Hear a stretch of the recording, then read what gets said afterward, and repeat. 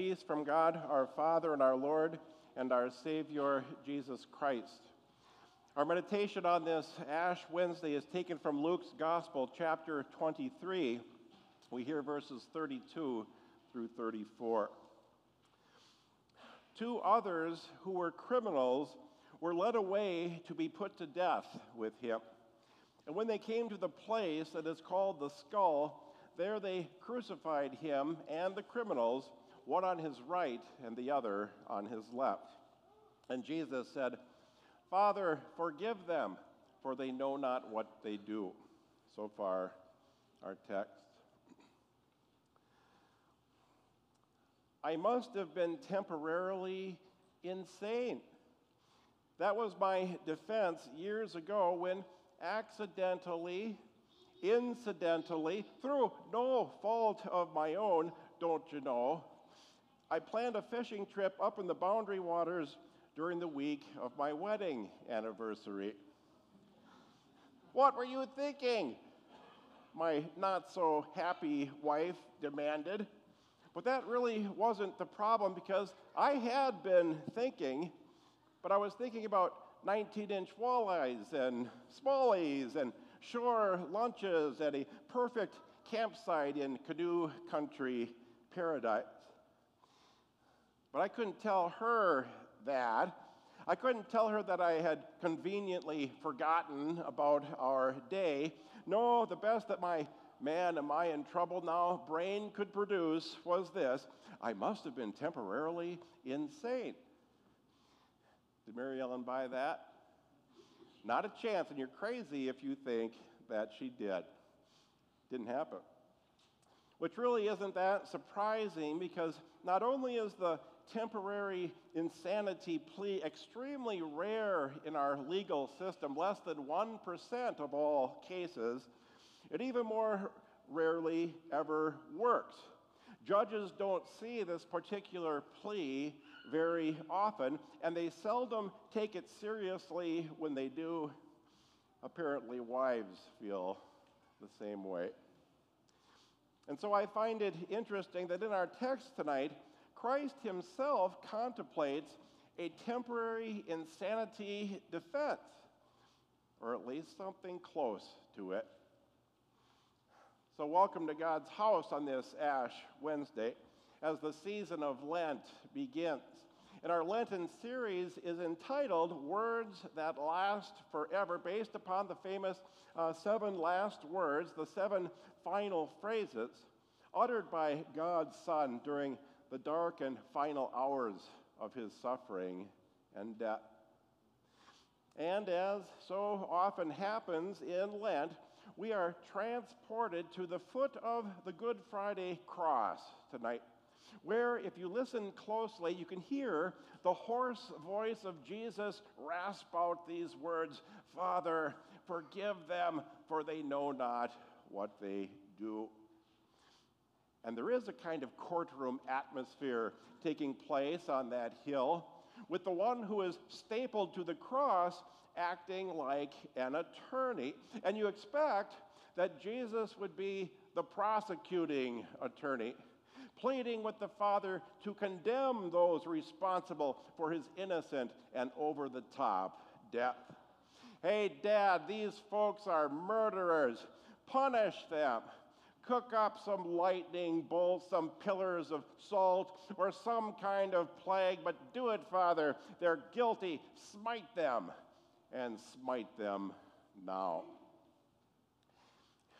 But that's not what happens at all. Believe it or not, Jesus plays the defense attorney as he is dying. And get this, he defends his murderers and all of their accomplices as he dies. "Father," he pleads, "forgive them. They don't know what they're doing." Say what? Sounds like an insanity plea to me, or at the very least, a "Father, forgive them because they're ignorant." Really, Jesus? They didn't know what they were doing? And don't you think those Roman soldiers knew what they were doing? I mean, of course they did. It was their job. and they did it very well. Don't you think High Priest Caiaphas knew what he was doing? Those 30 pieces of silver came from someone. Pilate was certainly aware, or he never would have tried to wash the guilt from his hands. And the criminals hanging there, well, they actually admitted that they were being punished justly for their crimes. Everyone in the vicinity of the cross on that afternoon, the betraying Judas, the denying Peter, and the rest of the run for the hills disciples, they were fully cognizant of their actions that afternoon. They knew exactly what they were doing.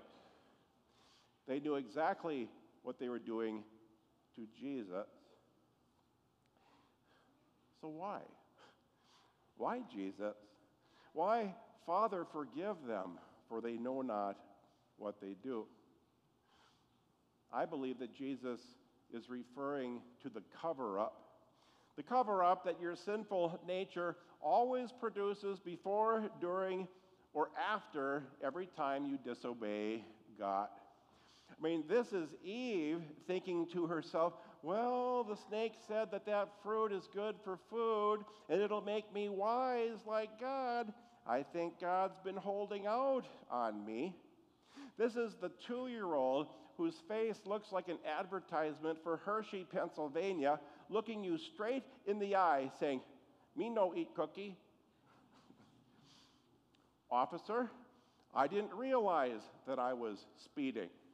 Yes, you did. I didn't realize that I pushed the send button. Uh-huh. I didn't know there was a case of Diet Coke in the bottom rack of my shopping cart. You did. You put it there. I thought you said my curfew was 2 a.m. Yeah, right. Like that's ever going to happen during your teenage life. Okay. It's what our sinful nature always tries to do, to hide, to deflect, to camouflage, and to convince us that we really didn't do the crime at all. And if we did, it wasn't our fault. Well, this is where I want to bring 2 things to your attention. The first is this. You can try to hide your sin from yourself, and you can try to hide your sin from God by pleading insanity or claiming ignorance or designing an elaborate cover-up. You can do that, and we all do that. But doesn't it touch your guilty soul to know that Jesus willingly carries your sin before his heavenly Father and pleads for mercy? And if Jesus did this while dying on the cross, don't you think he will do that for you this very night? And he will. In fact, try thinking about that before you sin sometime, that Jesus carries your sins to the Father, and it will stop you in your tracks. Second thing I want to point out to you tonight is this. Though you might pretend or even convince yourself that you don't know what you're doing, you can never say that about Jesus. He knew exactly what he was doing upon the cross. Sure he did. What did Jesus say? The Son of Man must be delivered over to the hands of sinners, be crucified, and on the 3rd day be raised again. The Son of Man came to seek and to save the lost.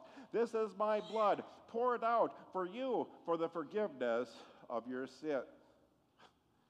Jesus knew what he was doing on Good Friday, and what he was doing was this.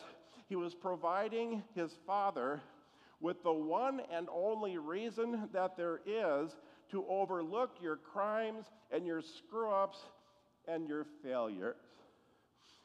On the cross, the defense attorney actually takes the place of the defendants.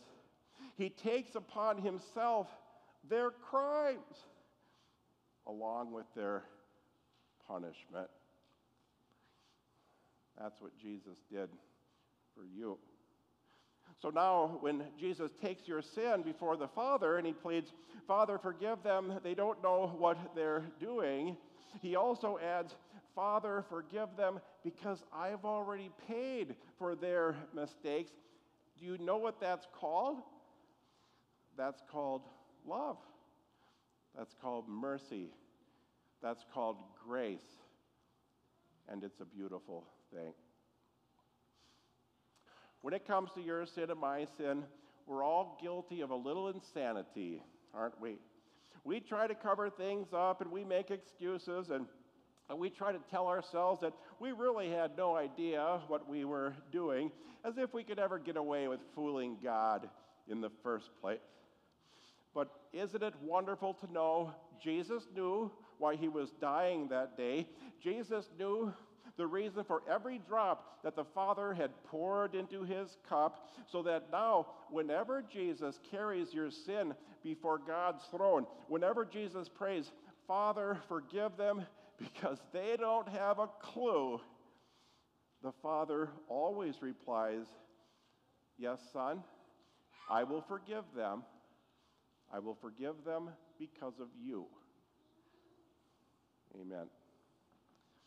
And the peace in Christ that passes all understanding, keep your hearts and your minds in Christ Jesus. Amen.